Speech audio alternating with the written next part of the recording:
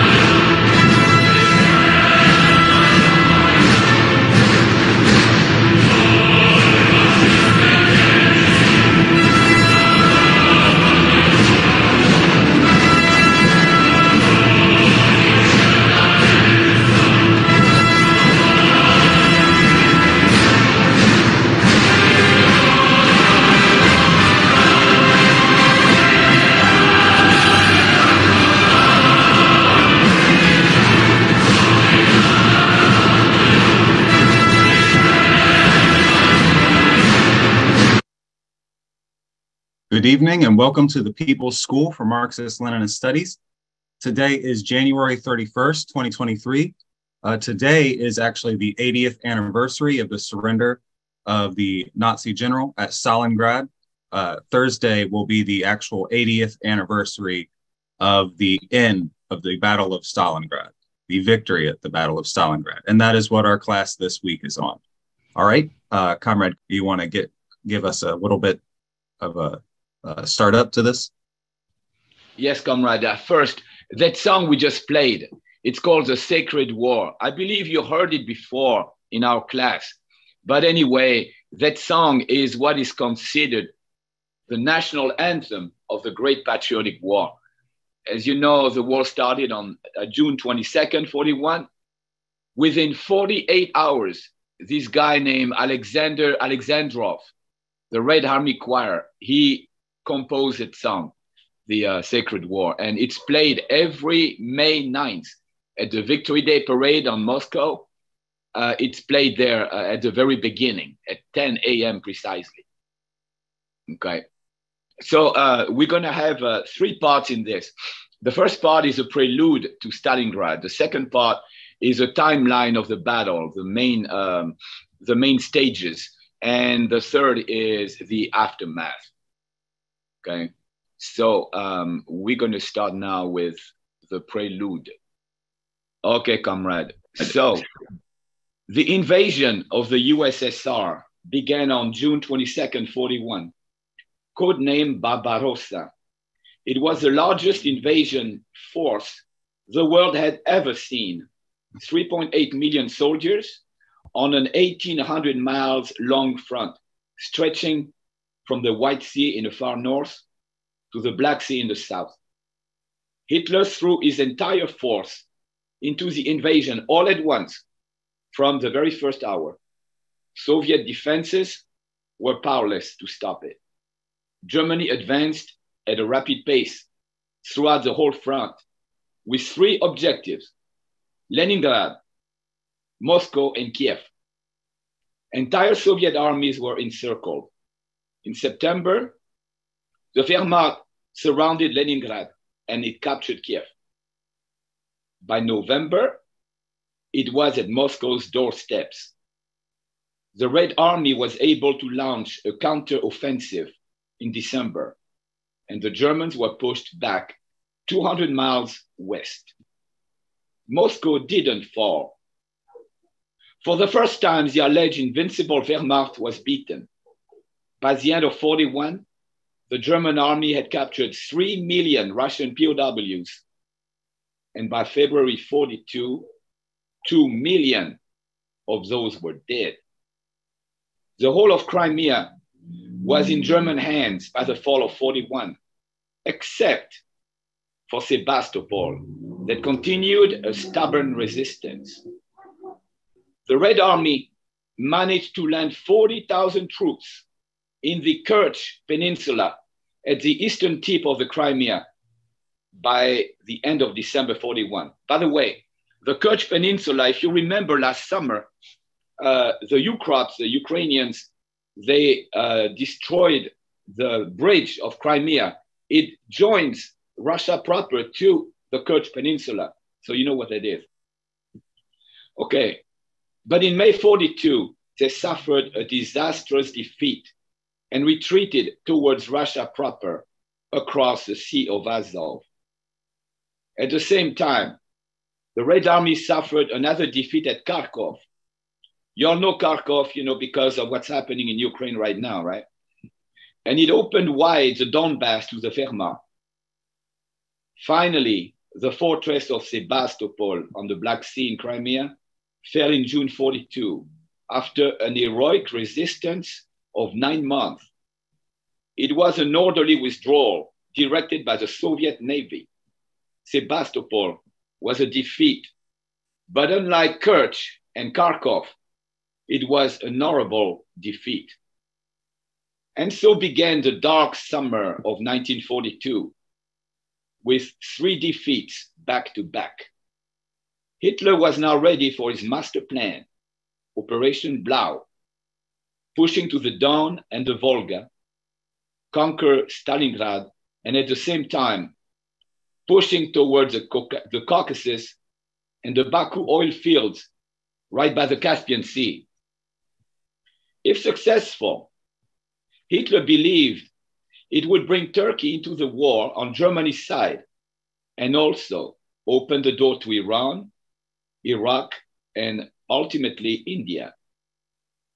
Hitler's plan was ambitious, especially capturing Stalingrad and the Caucasus simultaneously, not one at a time. Okay, I just wanted to say the Baku oil fields that were just referenced are still very relevant today. British Petroleum actually gets 30% of all of the crude oil for the UK out of the Baku oil fields. That is why Azerbaijan is on the side of NATO and Israel in this upcoming battle against Armenia. Just wanted to say that. Thank you. Thank you. So for once, I actually have a little bit of historical context here that I would like to relate to the modern day. And for anybody, even on YouTube or whatever, who's hearing this for the first time, this adds some explanation as to why Putin acted first. So Stalin, the Soviets had a spy in Japan called Richard Sorge. And long story short, he warned Stalin that the Nazis would invade. And for whatever reason, and comrades can clarify, but Stalin basically didn't believe him. And we all know what happened, right? The Nazis invaded. So that's why I think Putin did the first thing. He will not have what happened in World War II ever happen again. Thank you for your time.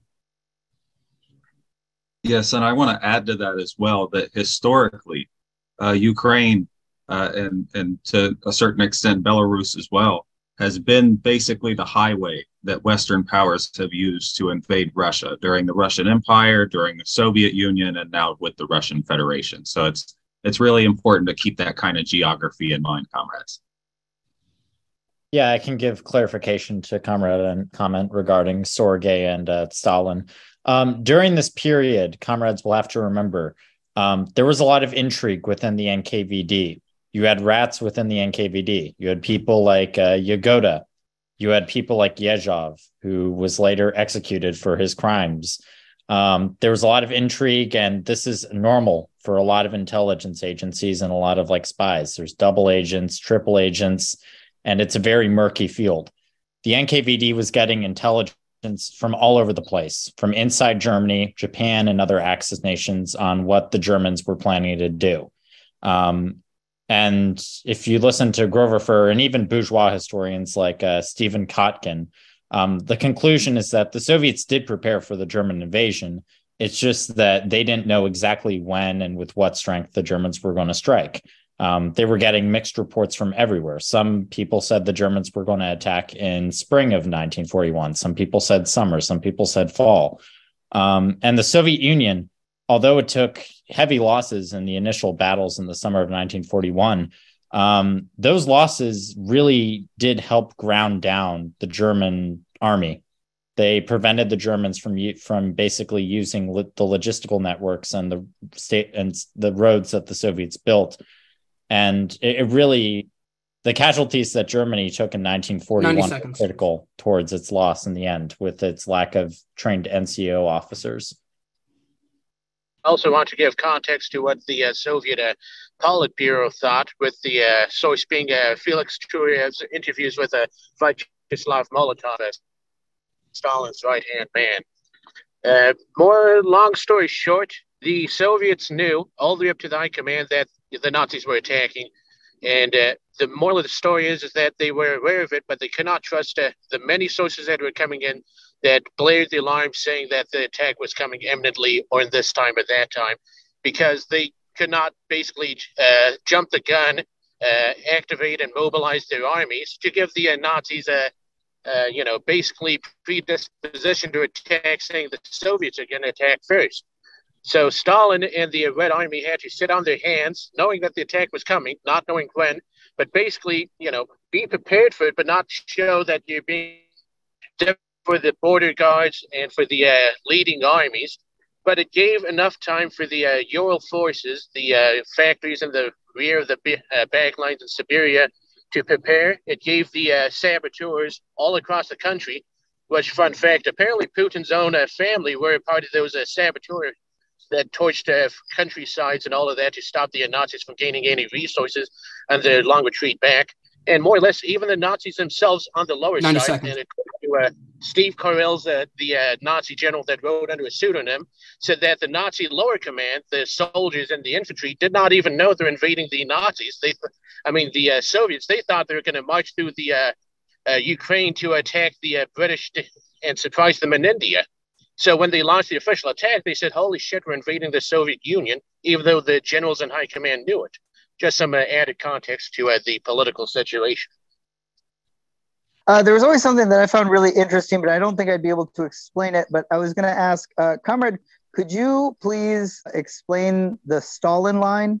There was a line of defenses that went from north to south on the territory. I think they had a bunch of just deep bunkers. Well, from what I understand, there was two frontiers, the frontier before September 39 and the frontier after. So the frontier after wasn't quite prepared at the time, the Brest area, it wasn't quite prepared. But I believe the previous frontier they were in the transition time. Basically Stalin really thought that the war would come in 1942, not 41, because he never thought Hitler would fight on two fronts. Also, he didn't want to give a pretext by do the mobilization, like I said, because during World War I started the day after the Tsar Nikolai Romanov ordered the mobilization of the Russian army. So he wanted to get more time to prepare, Okay, so the big German summer offensive began on June 28th, 42, over a wide front. The Donbass was overrun and Lugansk fell on July 19th. Then Rostov by the Sea of Azov fell on July 24th. That is when Stalin put his foot down and issued the order number 227, known as, quote, Soviet soldiers, not a step back. It energized the Red Army, quote, every soldier must be ready to die the death of a hero rather than neglect the duty to his country. And thus began the Battle of Stalingrad. Broadly speaking, it may be divided into 8 stages. First stage, July 17th, August 4th. On the strength of not a step back, the Red Army fought stubbornly inside the Don Band and slowed down the Germans, preventing them to capture Stalingrad in one sweep. Second stage, August 5th, August 28th. The German Sixth Army conquered the whole inside of the Don Band and moved towards Stalingrad from 3 directions, south, west, northwest. Third, August 19th, September 3rd, intense fighting between the Don and the Volga. The Germans made it to the Volga just north of Stalingrad. They rejoiced, having reached the borders of Asia. Then on August 23rd, Hitler rounded up every single bomber of his entire Luftwaffe, means his Air Force, and he ordered the leveling of the whole city. 40,000 civilians lost their lives that day, one of the bloodiest air raids of World War II. Stalingrad was reduced to a giant pile of rubble. Hitler had hoped the bombing would break Stalingrad's defenders' will to resist. It didn't. But what it did accomplish was to make the city an impossible terrain for tanks maneuvering. And it transformed Stalingrad into the ideal battlefield for close combat, street fighting, close quarters.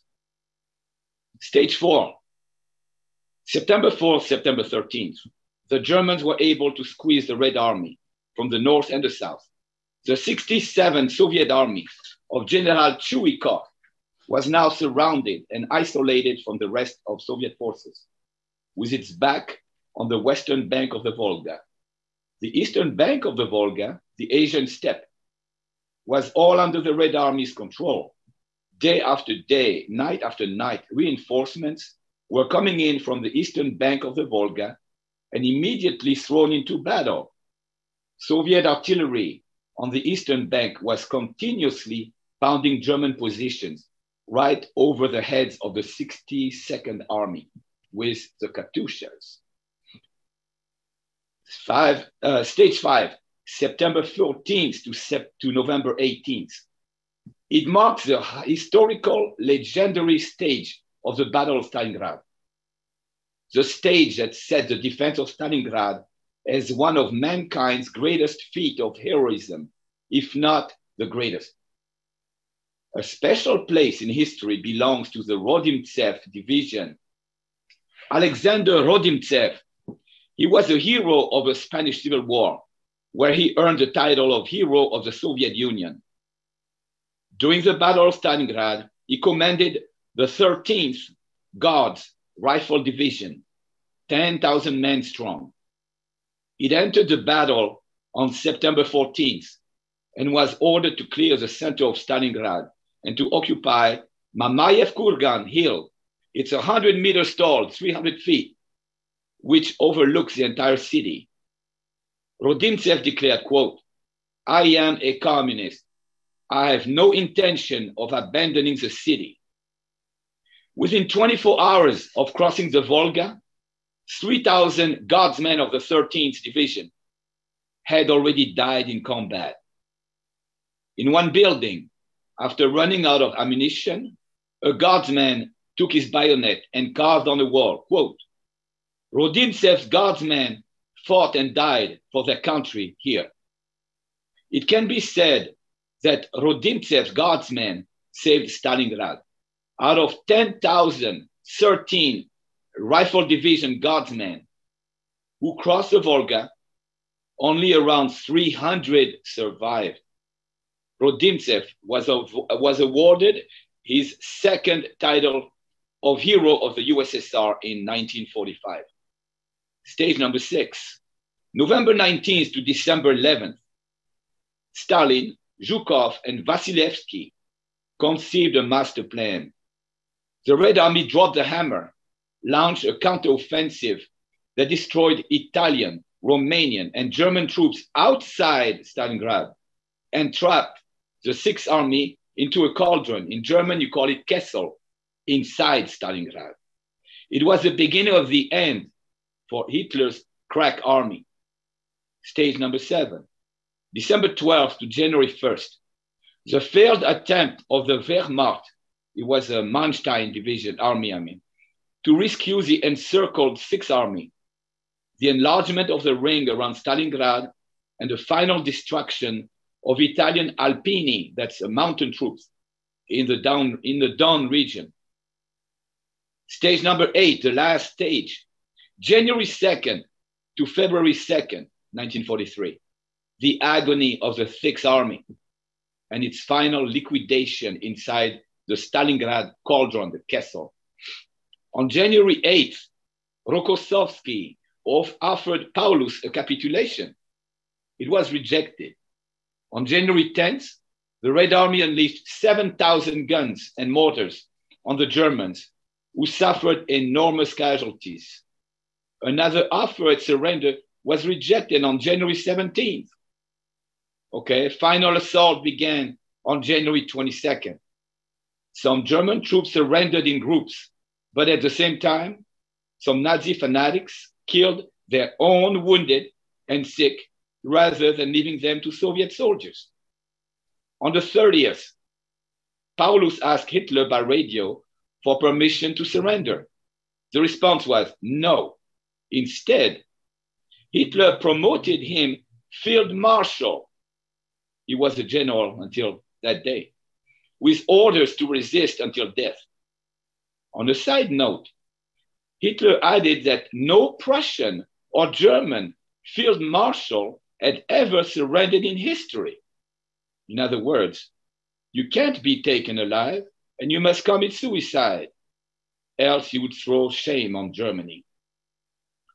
Field Marshal Paulus capitulated the next day, the 31st. That's 80 years ago today. And what remained of the Sixth Army surrendered on February 2nd. Hello, everyone.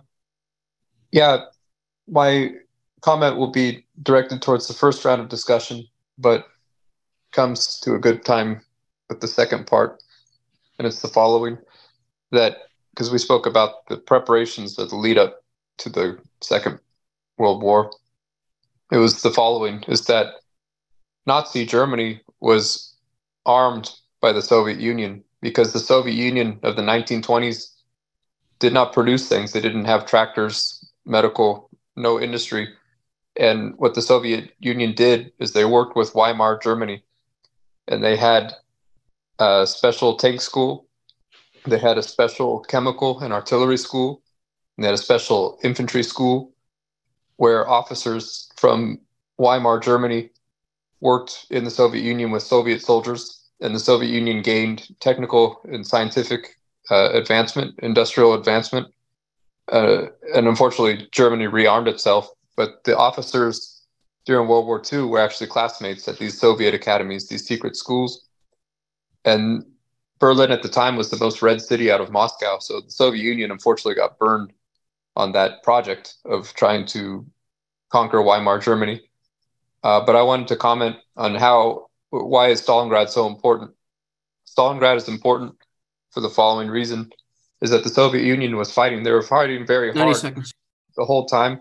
I'm sorry, I'll finish.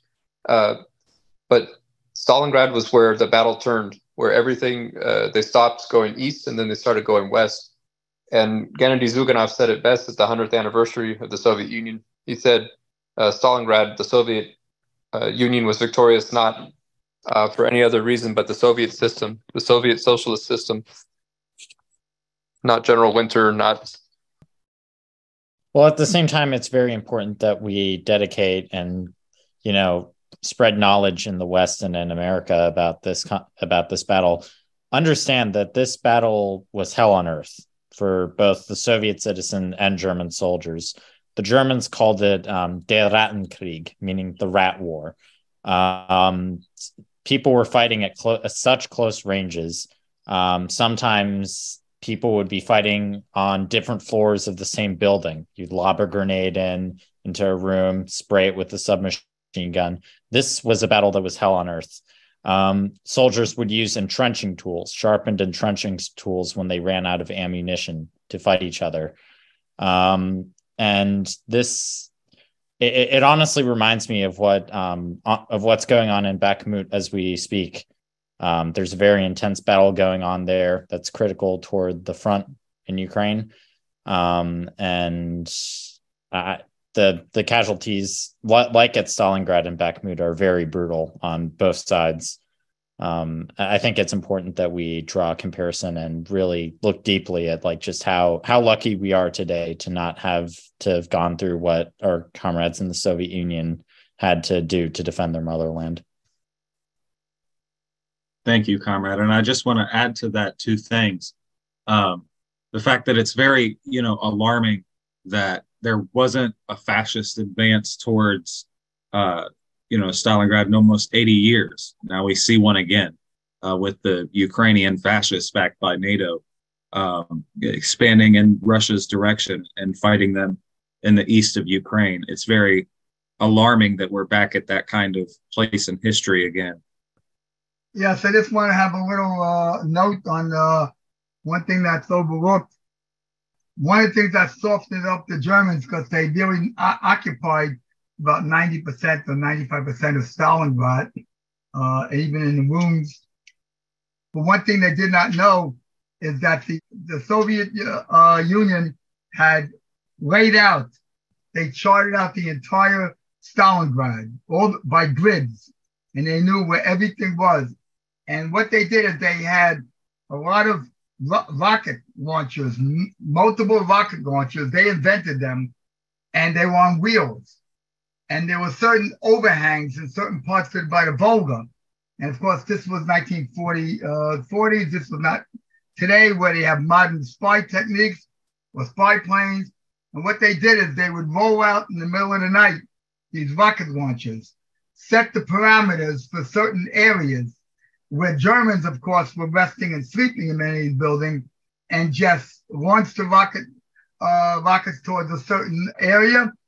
They slaughtered thousands of Germans, and during the day, the Germans, even when they flew planes overhead, they couldn't see any of these rocket launchers. And at night, they did the same thing, and they did that again for some days before they reinvaded. The Soviet Union then reinvaded to take back Stalingrad.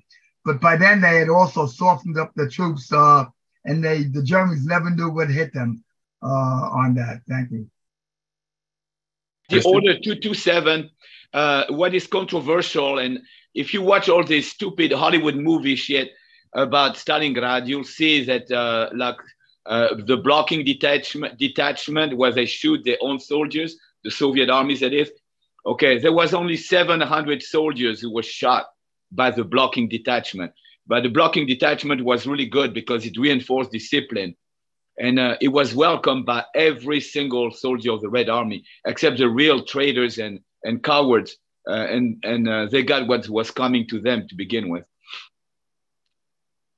All right. Thank you, comrade. And I remembered what I wanted to say on the second part of my comment now was that remember the section where it talks about Hitler bombing Stalingrad, the bombing of Stalingrad. 40,000 people died in a single day.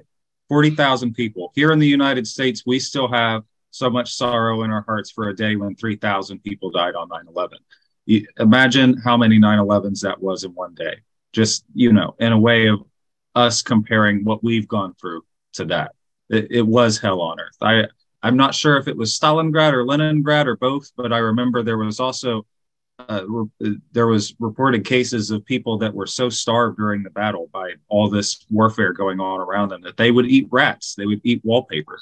It was the kind of thing that it was the kind of event that really made you go to the most desperate, methods of staying alive. And what's really important to remember at the time is that a lot of the world didn't even think that the Soviets would make it through this. And the fact that they did, and they actually had the victory there, it really showed the whole world that the whole world war could be turned around. So I just wanted to add that in there. I want to ask, what battle did you say is occurring now? Did you refer to in Ukraine that's happening right now again? It's currently the Battle of Bakhmut. Of course, though, the term I prefer to use for the city is Artemorsk, which is the Soviet term for the city before the Ukrainians changed it to the Tsarist name. Okay. That's right. It was named originally after Comrade Artem. He was a Bolshevik commander. And in 2016, this asshole, Poroshenko, he reversed the name to Bakhmut. So I tell you what, as soon as the city is liberated, it's Artemovsk. Hey, comrades. I heard a couple months ago about a anti-aircraft regiment that was completely a women's regiment, which was the 1077th Regiment, anti-aircraft regiment. And I had heard that the 16th Panzer Brigade was just destroyed by this anti-aircraft regiment of like 83 women. And they did it all with anti-flat cannons. And I guess some historians would say that it's actually one of the reasons why Stalingrad kept its supplies and its oil from the Caucasus Mountains and all the oil fields over there. And some of them have actually said that it's one of the reasons why Stalingrad was saved by this regiment also. And I'd like to point that out. Thank you. Yeah, to segue again on what mentioned, yes, it was true. All residents, but because most of the men were, again, in the army itself, it mostly went to women. And yes, they didn't really have anti-aircraft, but they adjusted. And there are pictures showing all of these women that defended Stalingrad until Stalin could get the Red Army in there. And yes, they did a humongous, wonderful job, but most of them did die. I mean, they were there at their posts, and the only reason why they stopped was because they were dead. But they did make it so that the Red Army finally got in there. They gave the time to get the army in there into Stalingrad and start the reversal. All right. Thank you, Comrade. So what I want to do now is go back to the presentation. We have, I think, 3 bits of video to show from the documentary from 1978, The Unknown War. And before I start that up, Comrade, would you like to give just a little bit of a background to the Unknown War and how it was kind of censored here in the U.S.? Yes, absolutely. Okay, so it is known as the Unknown War. And it was done in 1978 and early 79 by a cooperation of Soviets and Americans, documentary makers. And they made this beautiful series, 20 series, each one 15 minutes or so, about the Great Patriotic War, okay? And it was narrated by Burt Lancaster, a famous Hollywood actor from the 40s, 50s, 60s, 70s. He died in 94. Now, Burt Lancaster was a fellow traveler of ours. He was, like Nixon called him, an enemy of the state. And at the time of the Un-American committee shit that they had during the Cold War, he fought against it. So, he was very progressive. He wasn't a member of the party, but he was definitely on our side of the barricade, Burt Lancaster. So that's the one who's talking. You're going to see it. On September 13th, the Germans managed to break into the city proper.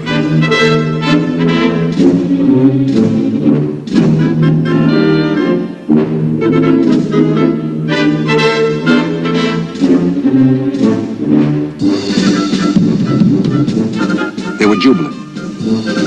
Stalingrad seized.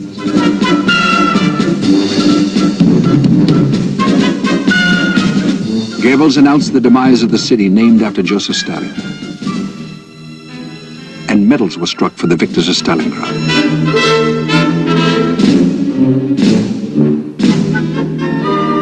In the field, the issue of awards for valor was prodigal. The Wehrmacht was congratulating itself on its extraordinary achievements.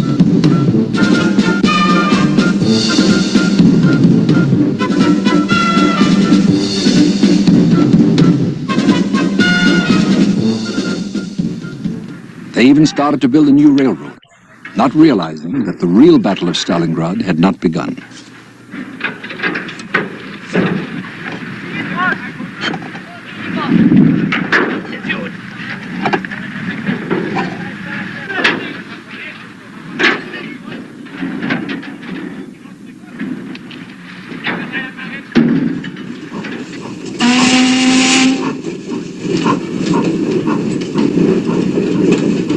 Their mood was one of soldiers who had won a great victory. The letters home were exuberant. Today I wrote to Elsa. We shall soon see each other. All of us feel that the end, victory, is near. For many of them, the end was very near.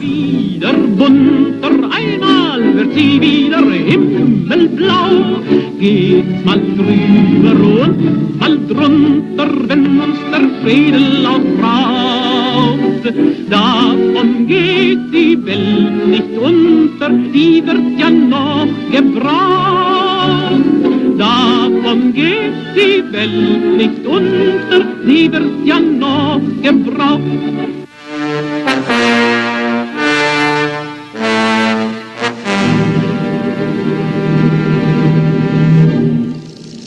The battle for Stalingrad continued. The fighting took on a new character.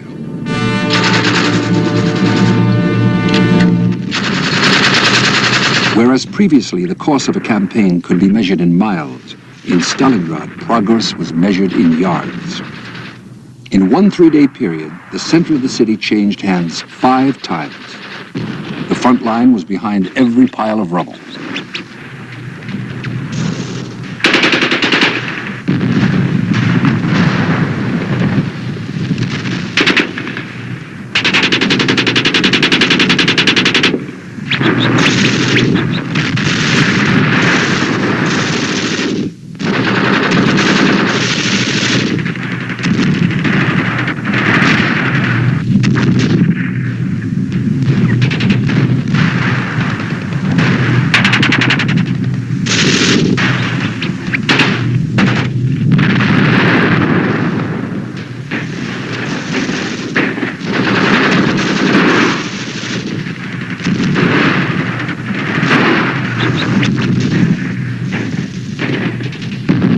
Stalingrad was a general's nightmare. The streets had been so crated and filled with debris that tanks could not maneuver. There could be little air support. Situations changed so rapidly that artillery was useful only at point-blank range. The lines were only a hand grenade throw away from each other, sometimes as close as different floors in the same house. Often the fighting was hand-to-hand.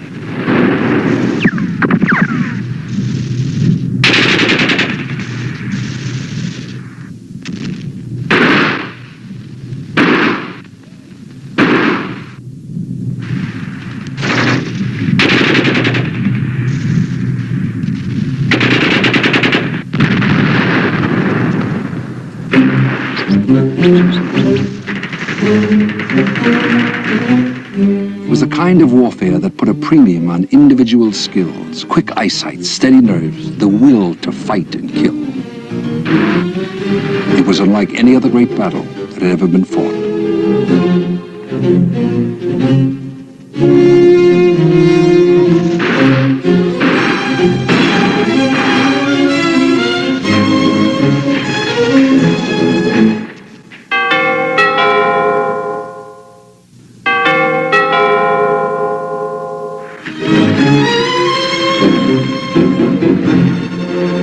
In one building, 20 Soviet soldiers of different nationalities fought off all attacks for 58 days.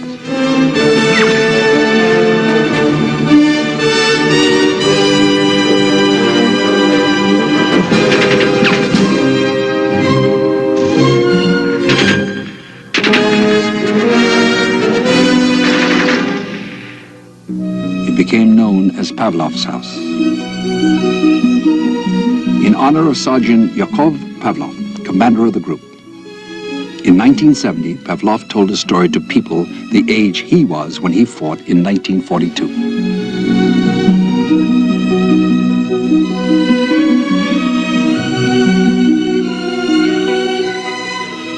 Ivan Afanasyev fought shoulder to shoulder with Pavlov. He was blinded in the war, but doctors recently restored his eyesight. Вот это здание мельницы, Тамара. Here's the mill, Tamara. The fighting was particularly hard here. The Nazis repeated their attacks for days, and we had to hold out on this bank of the Volga. Over there, see that structure? They broke through to the Volga. We only had a narrow strip of land here. There is no land for us behind the Volga, said Vasily Zaitsev, the sniper, giving Stalingrad a motto. Matvey Putilov, a signalman dying of wounds, put live wires in his mouth to re-establish communications. General Rodimtsev, a veteran of street fighting in Madrid in the Spanish Civil War. Rodimtsev brought his infantry division across the Volga to reinforce Stalingrad's defenders. His men were sent into action battalion by battalion as soon as they got off the ferries.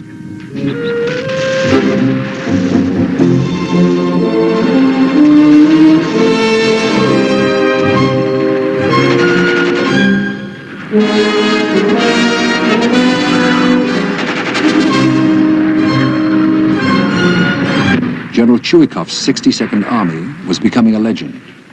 A German lieutenant wrote, "The front is a corridor between burnt-out rooms. It's the thin ceiling between floors. There's a ceaseless struggle from noon to night. The street is no longer measured by meters, but by corpses."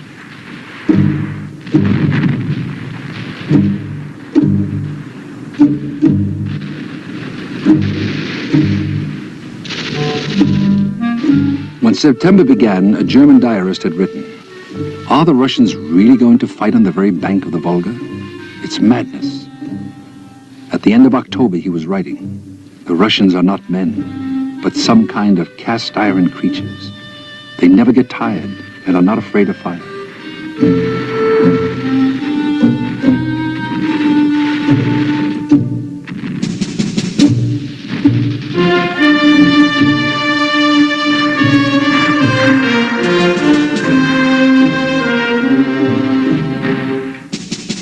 They took an oath over their dead comrades. "We swear to the last drop of blood, to the last heartbeat, we shall defend Stalingrad."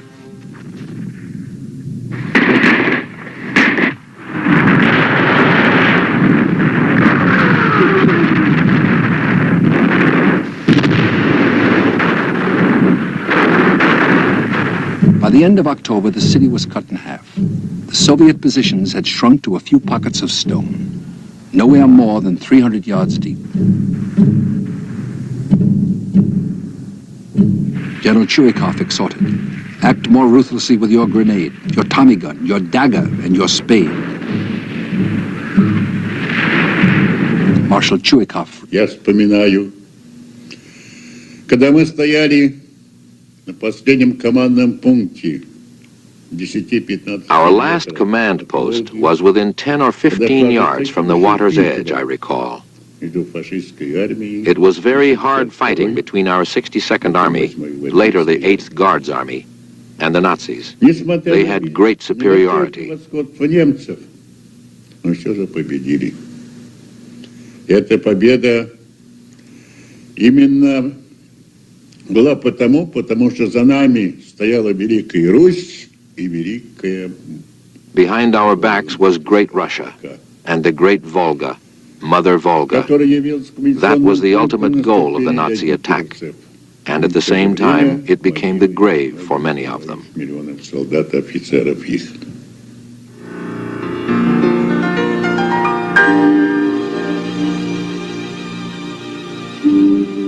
Mother Volga, a symbol of Russia's will, the river of her people's poetry, and a source of their wealth.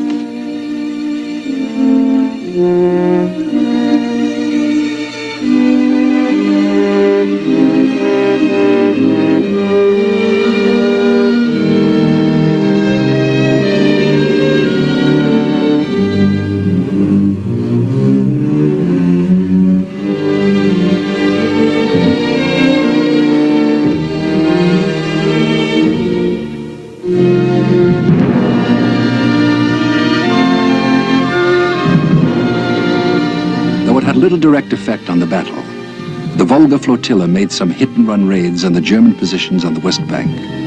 It was aggressive enough to attract the attention of the Luftwaffe.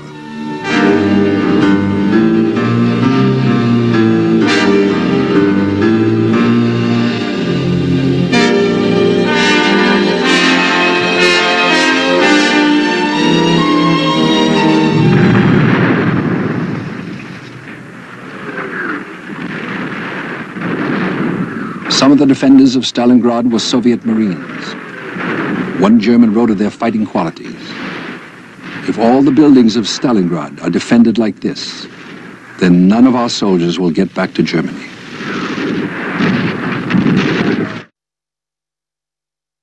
All right, we're going to stop for another round of questions and comments real quick. I know this class is about the victory at Stalingrad, but in that video, it was pretty amazing to me that back when this was made in 1978, they said that recently that soldiers' vision was restored. Today, it's still seen as a miracle if people's vision could be restored, yet here we are 50-ish years ago hearing that the Soviet Union restored the vision of someone who lost it during the war. Just wanted to say that. Yes, okay. Just before I start, I want to quickly say the Soviets' ability to do eye surgery was fantastic.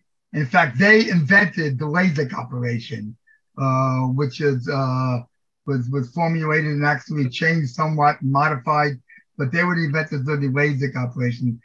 Karen brought up about some of the heroism of the women.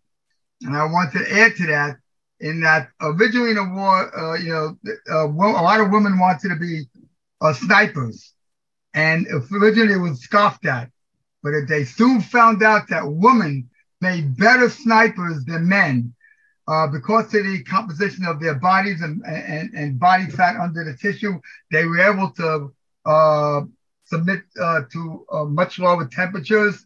And also they were much more patient than men. And out of 2,000 snipers that they had, they incorporated into one brigade, 1,500 died. Two of the greatest were Rosa Kalinka, who was 20 years old and they were ordered by everybody to pull back. She refused. She wrote a letter to Stalin saying that she could not go back and she was going to desert a unit and go forward. And she was killed before her 20th birthday. She had 109 90 kills. seconds. And one more, I just have to do 30 seconds. The greatest sniper in history is Ludmila Pavlichenko, who was Ukrainian nationality. And actually, she was so feared that the German soldiers referred to her as that Russian bitch. She had over 400 kills. And she was so famous that Russians who were hardened, they didn't even worry about airstrikes or artillery strikes. When they knew she was in the area, 2 minutes. were shitting in their pants. And they even actually sent out whole squads of snipers to try to get her. After a serious wound, she wanted to go back. Stalin told her he had an assignment for her, sent her to the United States.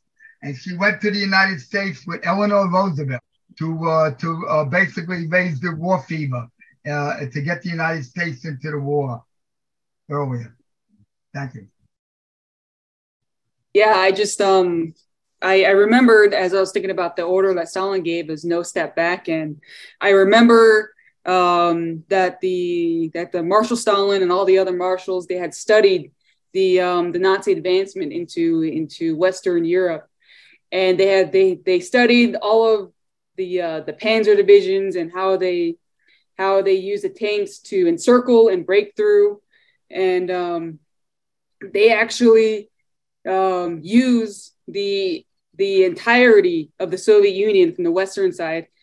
They broke it up into 3 phases, and they used the first phase with all the troops and the aircrafts and the tanks. And so when a breakthrough would happen and they would encircle, what the Soviets would do is they would immediately retreat, consolidate, and those that were trapped in encirclements, that's when they would, that's those troops that would be encircled, they would immediately retreat inwards and start the partisan campaigns.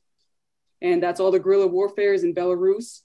And then the ones that did retreat, they'd go back into the second line of phase. And then once the Germans would go right in and break through and encircle again, they do the whole thing over again. They would retreat, and that last third phase, which is the gates of Moscow, which was the Stalingrad Battle of Stalingrad, was that last line of defense where the entire army was actually strongest and consolidated. And that's when that whole German offensive stopped. And the Soviets were able to hold it, and then they were able to break through and turn the tide against Nazi Germany. That's all. All right. Thank you, comrade. We're going to go ahead and go back to the presentation now.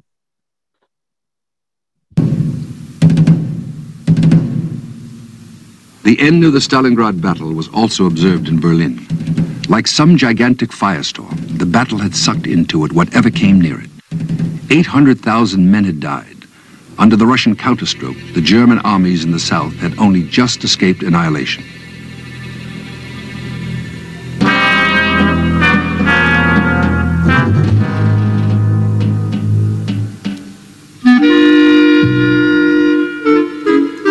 Hitler's best hopes for victory over the Soviet Union had been extinguished.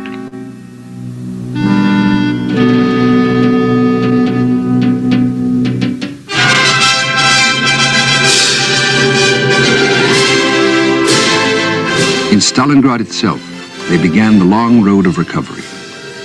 But first they congratulated themselves. The Nazis and their allies had lost 5 armies, a quarter of the enemy's strength on the Eastern Front. Stalingrad knew it was an inspiration to all who fought against Hitler.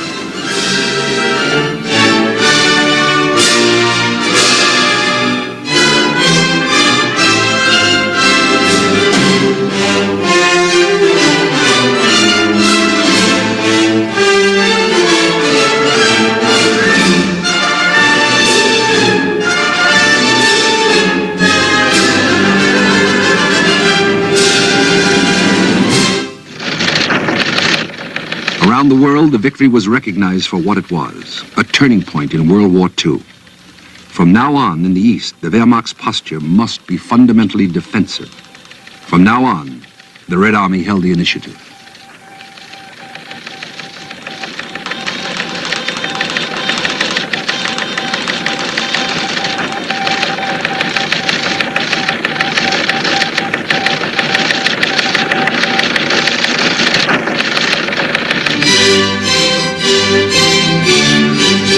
In the Kremlin, Ambassador Harriman presented Stalin with a commemorative scroll signed by President Roosevelt on behalf of the American people.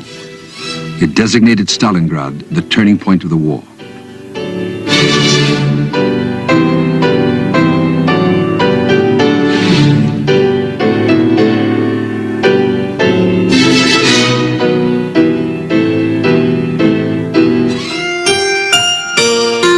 British armorers fashioned a sword of honor, the gift of King George VI to the people of Stalingrad.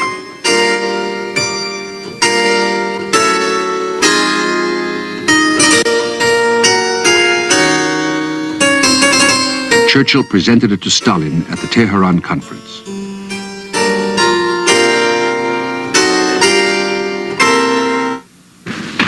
It was given to representatives of Stalingrad by Marshal Bedoni.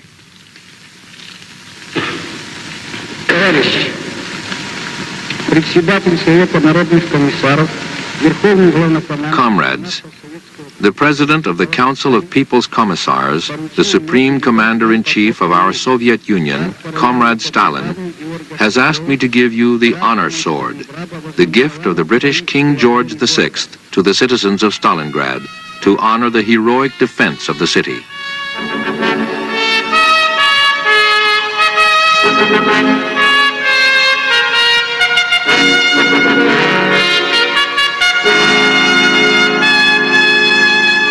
In London, too, they celebrated.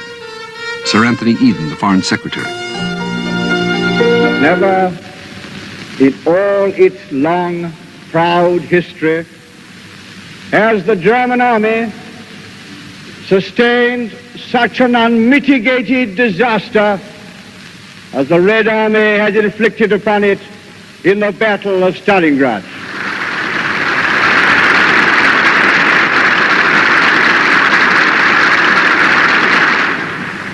Hitler has been out-generaled, outmaneuvered, and outfought. And we've had one other additional bit of good news lately, of which I hope you all took careful note.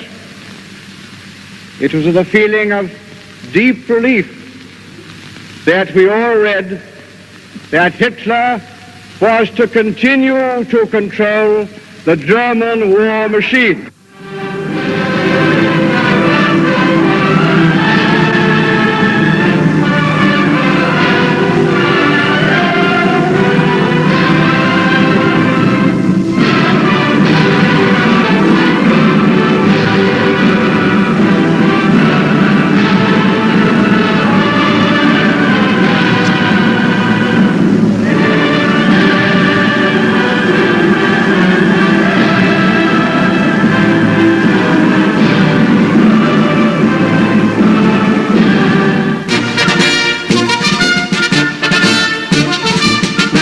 The defenders of Stalingrad, the victors of Stalingrad, rested briefly and then moved on, towards the front, by now well over 100 miles to the west.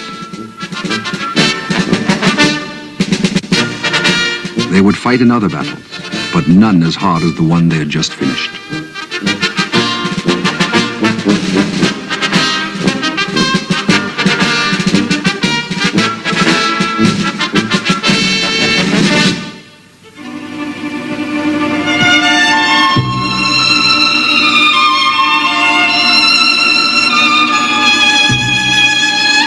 It was safe to leave their shelters now, safe for the civilians to take over the battlefield that had been their homes.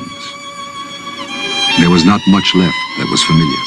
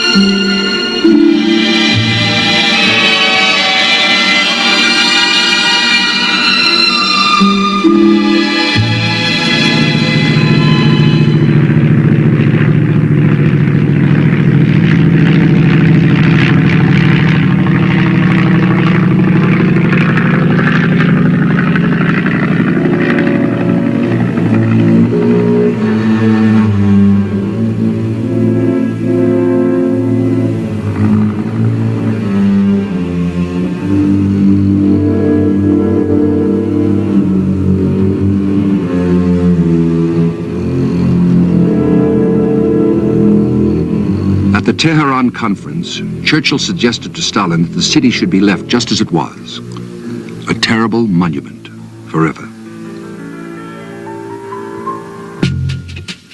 But the Soviet people needed the city to live again. And live it did, after years and years of labor. A gleaming testament on the banks of Mother Volga.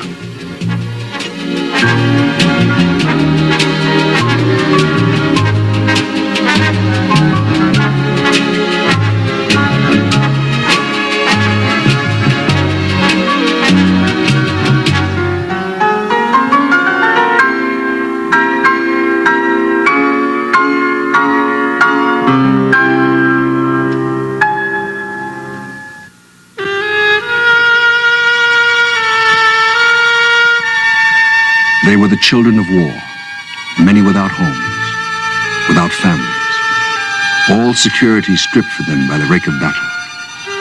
Alone, silent, uncomprehending.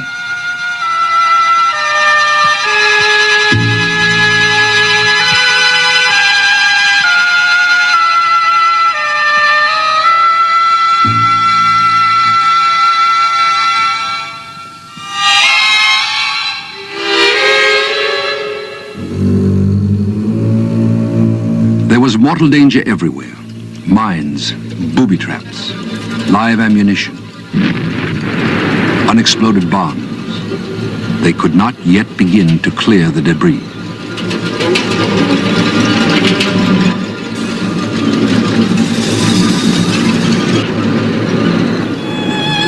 They warned each other to give things time to recover.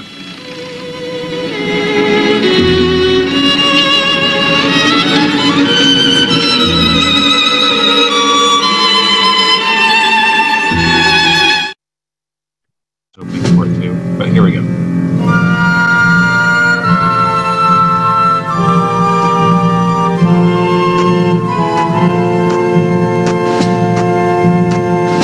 "25 years after the Battle of Stalingrad, the Soviet people unveiled their monuments to it.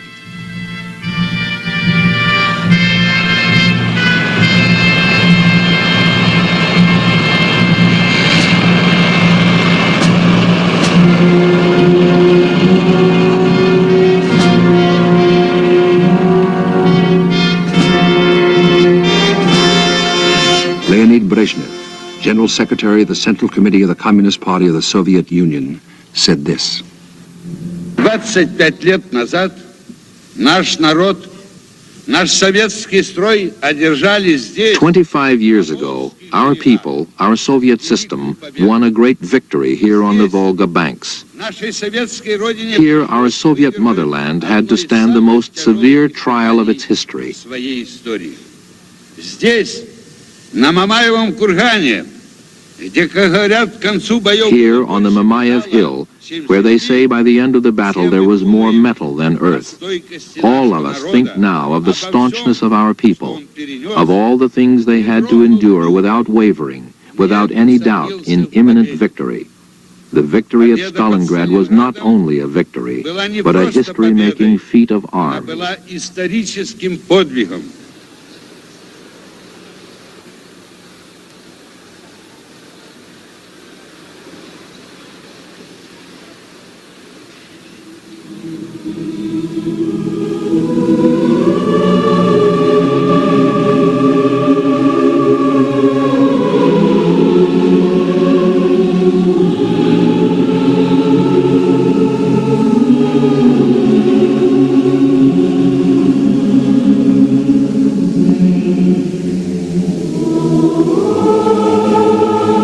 So they remember the people of Russia. The Russian people love flowers and treasure them. Flowers are precious to the Russians. Remembering their dead, they are prodigal with them.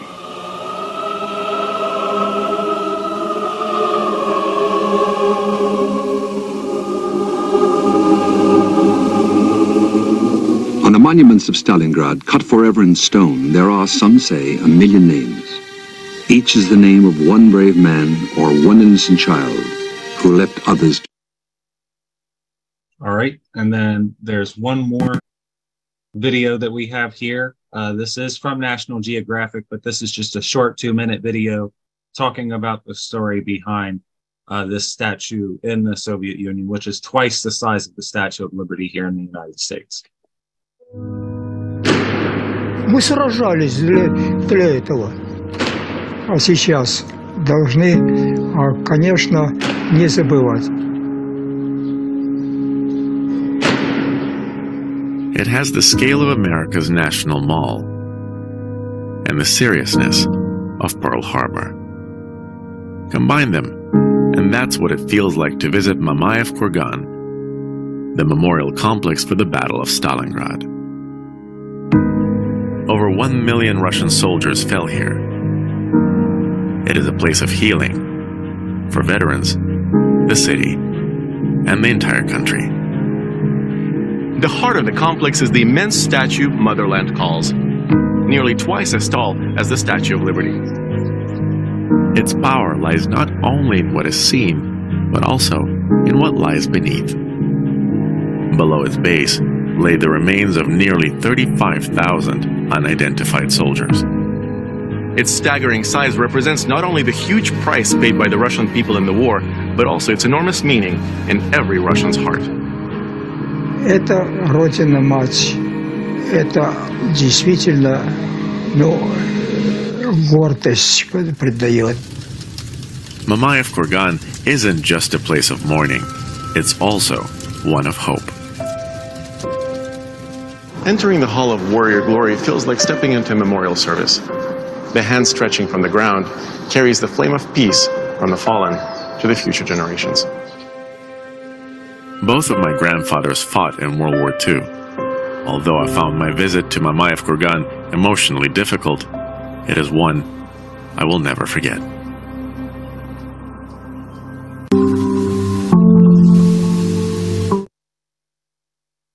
All right, we'll stop for our last round of questions and comments tonight.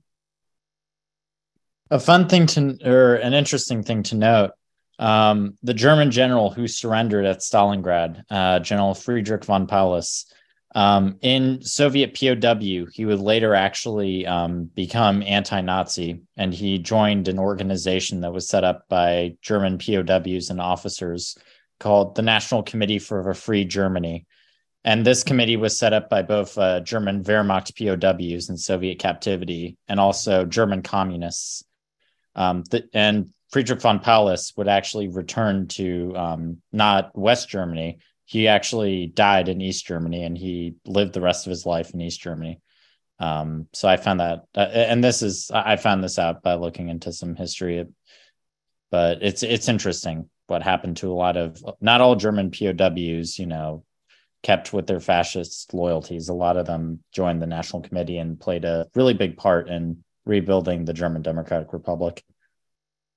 Yes, if you also want to speak about Field Marshal von Paulus, a little fun fact is that the Nazis actually tried to offer Stalin's own son Yakov, his firstborn, in exchange for the Field Marshal von Paulus and Stalin. They paint him historically as somebody as being heartless in this exchange because he said, "I will not trade a marshal for a lieutenant."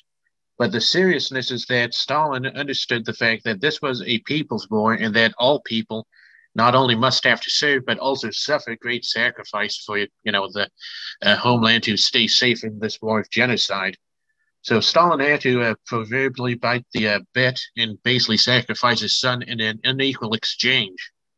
And, as well as his son later dying in a concentration camp at the hands of the Nazis.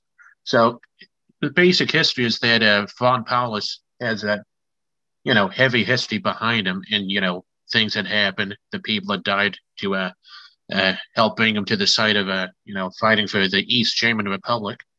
And that's all. One of the things that I might like to show before we hang up for tonight is a slide that I had to go past at the beginning of this, just to give some geographic context to this whole presentation. This is from the beginning. This is a map of the region. Okay, so I think that most of us are familiar with Ukraine and Russia on a map. We know where Crimea is. It's right here. And you can see this is, the globe. This is where we're at. We're in between Europe and Asia, and between, Russia proper and what, we think of as the Middle East nowadays. This is the Caucasus region. You have the Black Sea over here on the left. You have the Caspian Sea over here on the right. The Nazis were advancing from Ukraine. Kiev is up above where this picture is that way. Kharkov is just a little bit up towards that way. Donetsk and Lugansk, of course, that we all know what's going on right there right now. They're over here on this eastern border with Russia. There's Rostov on the Don, which is where the Don River lets out into the Sea of Azov. That's over here. You have Sevastopol over here on the west coast of Crimea, and this is the Kerch Peninsula, which connects over towards Russia. Stalingrad, or what is now called Volgograd, unfortunately, because of the Khrushchev period, is over here on the Volga River. And there's actually a canal that's been built since the war, the Great Patriotic War. It wasn't there then, that connects the Volga and the Don, which is very smart when you consider that now the Caspian Sea actually has connections to the Black Sea, which connects to the Mediterranean and basically world trade. North of all of this is Moscow, of course. Russia's a big country, so it's a bit far up north. Don't think it's just up here somewhere. And this is the Caucasus region in general. These are the Caucasus Mountains. Here's Georgia, where Stalin is from. And then down here in Azerbaijan, you have the city of Baku and the oil fields there. And south of that is Iran and India, which is southeast of that. And remember, at this time, I believe India was still under British control, or I'm pretty sure of that. And so that's over towards that way. And remember that Iran and India are large regions that Hitler wanted control of, because Hitler just had Europe. That wasn't nearly as big as this region over here. So I just wanted to give that people for some geographic context, because sometimes when you're going through the history of the Eastern Front, nobody explains this kind of stuff to people, and we're all just left to take in all these names of, Eastern Slavic places that we don't know where they're at. And so I just wanted to include that so we all know what we're talking about here. Okay. The victory at Stalingrad was spectacular. Germany and its Axis allies, Romania, Italy, and Hungary, suffered 1.5 million casualties. The elite Sixth Army had been liquidated. In Stalingrad alone, 200,000 Wehrmacht soldiers perished.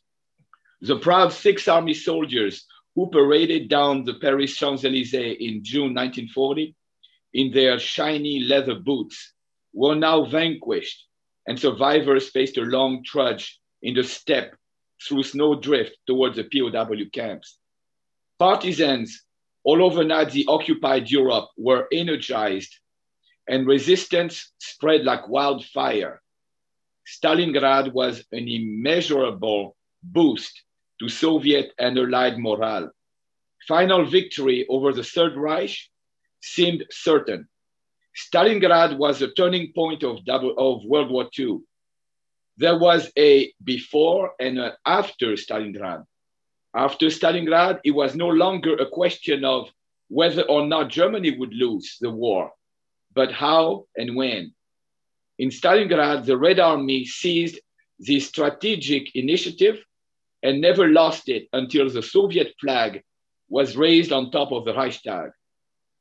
All over the world, from America to China, everyone was quick to grasp the significance of Stalingrad. In Britain, it was hailed as the salvation of European civilization. When comparing to World War I, which was very fresh still in those days, the Washington Post wrote on February 2nd that Stalingrad was the Battle of Marne, Verdun, and the Second Marne all rolled into one. Those were the bloodiest battles of World War I. The New York Times on February 4th said Stalingrad was among the most decisive battles in the long history of war. In the scale of intensity, destructiveness, and horror, Stalingrad has no parallel, a life and death conflict which encompasses the earth. And by the way, comrade, about this series, The Unknown War, it was published, like I said, in 78, 79. But if you remember, in December 79, the Red Army intervened in Afghanistan. And you know what happened? The US canceled all this. That's why it became unknown. And personally, I never knew about it until last week when I found out about the unknown war that became unknown. All right. Thank you, Comrade. And Comrade General Secretary Angelo, would you like to give an ending statement for the class? Yes. How's everybody doing, first of all? When I lived in the Soviet Union in 1976, I visited that area with that big statue. And it was very solemn. There's a flame there for burning, and people. It's very interesting. When everybody got married in the Soviet Union, they went to a World War II, big World War II monument to take a picture with their wedding clothes, their wedding dresses. And that was a custom. That's how much it was embedded into people's minds of what they lost. Every family lost somebody, every family. And this country at the time, we were protected by the Atlantic Ocean and the Pacific Ocean. We really never had any problems here as far as destruction from foreign invaders. As far as the Soviet Union is concerned, those young comrades who had never had a chance to visit or see the Soviet Union, you missed a thing for the lifetime. And right now, the Soviet Union doesn't exist. And Stalingrad is called Volgograd. Everyone should keep an eye on that. There are going to be new attempts again to bring back the name Stalingrad officially and get rid of the name Volgograd, which came out of the attacks on Comrade Stalin during the Khrushchev period. So keep an eye on what's going on there and watch. And of course, more important, right now, what's going on with fascism in the Ukraine. 2014, the fascists struck again. Only this time they had the help of the United States government. They take out tax money and they're giving actually billions to these people, to these fascists. And they are fascists, don't kid yourself. And the American people don't know about it. It's tough. Our job to explain what's going on in the Ukraine today, the fight against fascism in 2023, is going to be a big job. But we got to be on it. Don't allow anybody to go by us if you hear the story of Ukraine. Butt in and explain to people this is not a democracy. What happened in 2014 was all over again. Hitler and NATO today is actually the Fourth Reich. That's what they're doing. Thank you. All right. Thank you, comrade. And what we're going to end with today is the song Katyusha, which is a song that was, I think, wrote before the war, but that is very important when it comes to the Soviet Union and was remembered by a lot of veterans very well. So let me go ahead and share my screen again for that.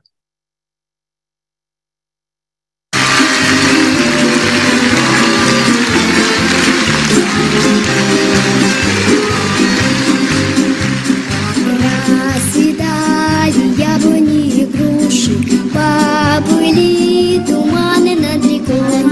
Выходила на берег Катюша, на высокий берег, на крутой. Выходила на берег Катюша, на высокий берег, на крутой. Выходила, песню заводила про степного сизого орла, про того, которого любила, про того, чьи письма берегла, про того, которого любила, про того, чьи письма берегла.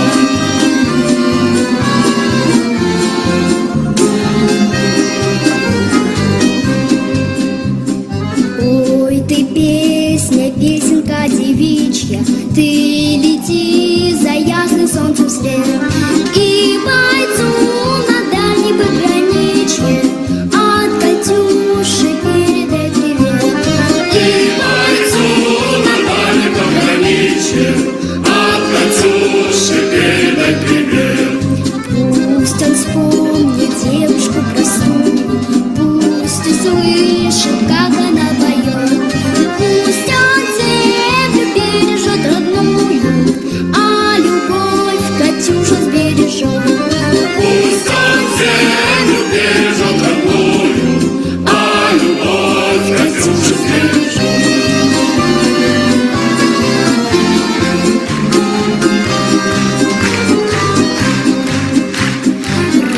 Расцветали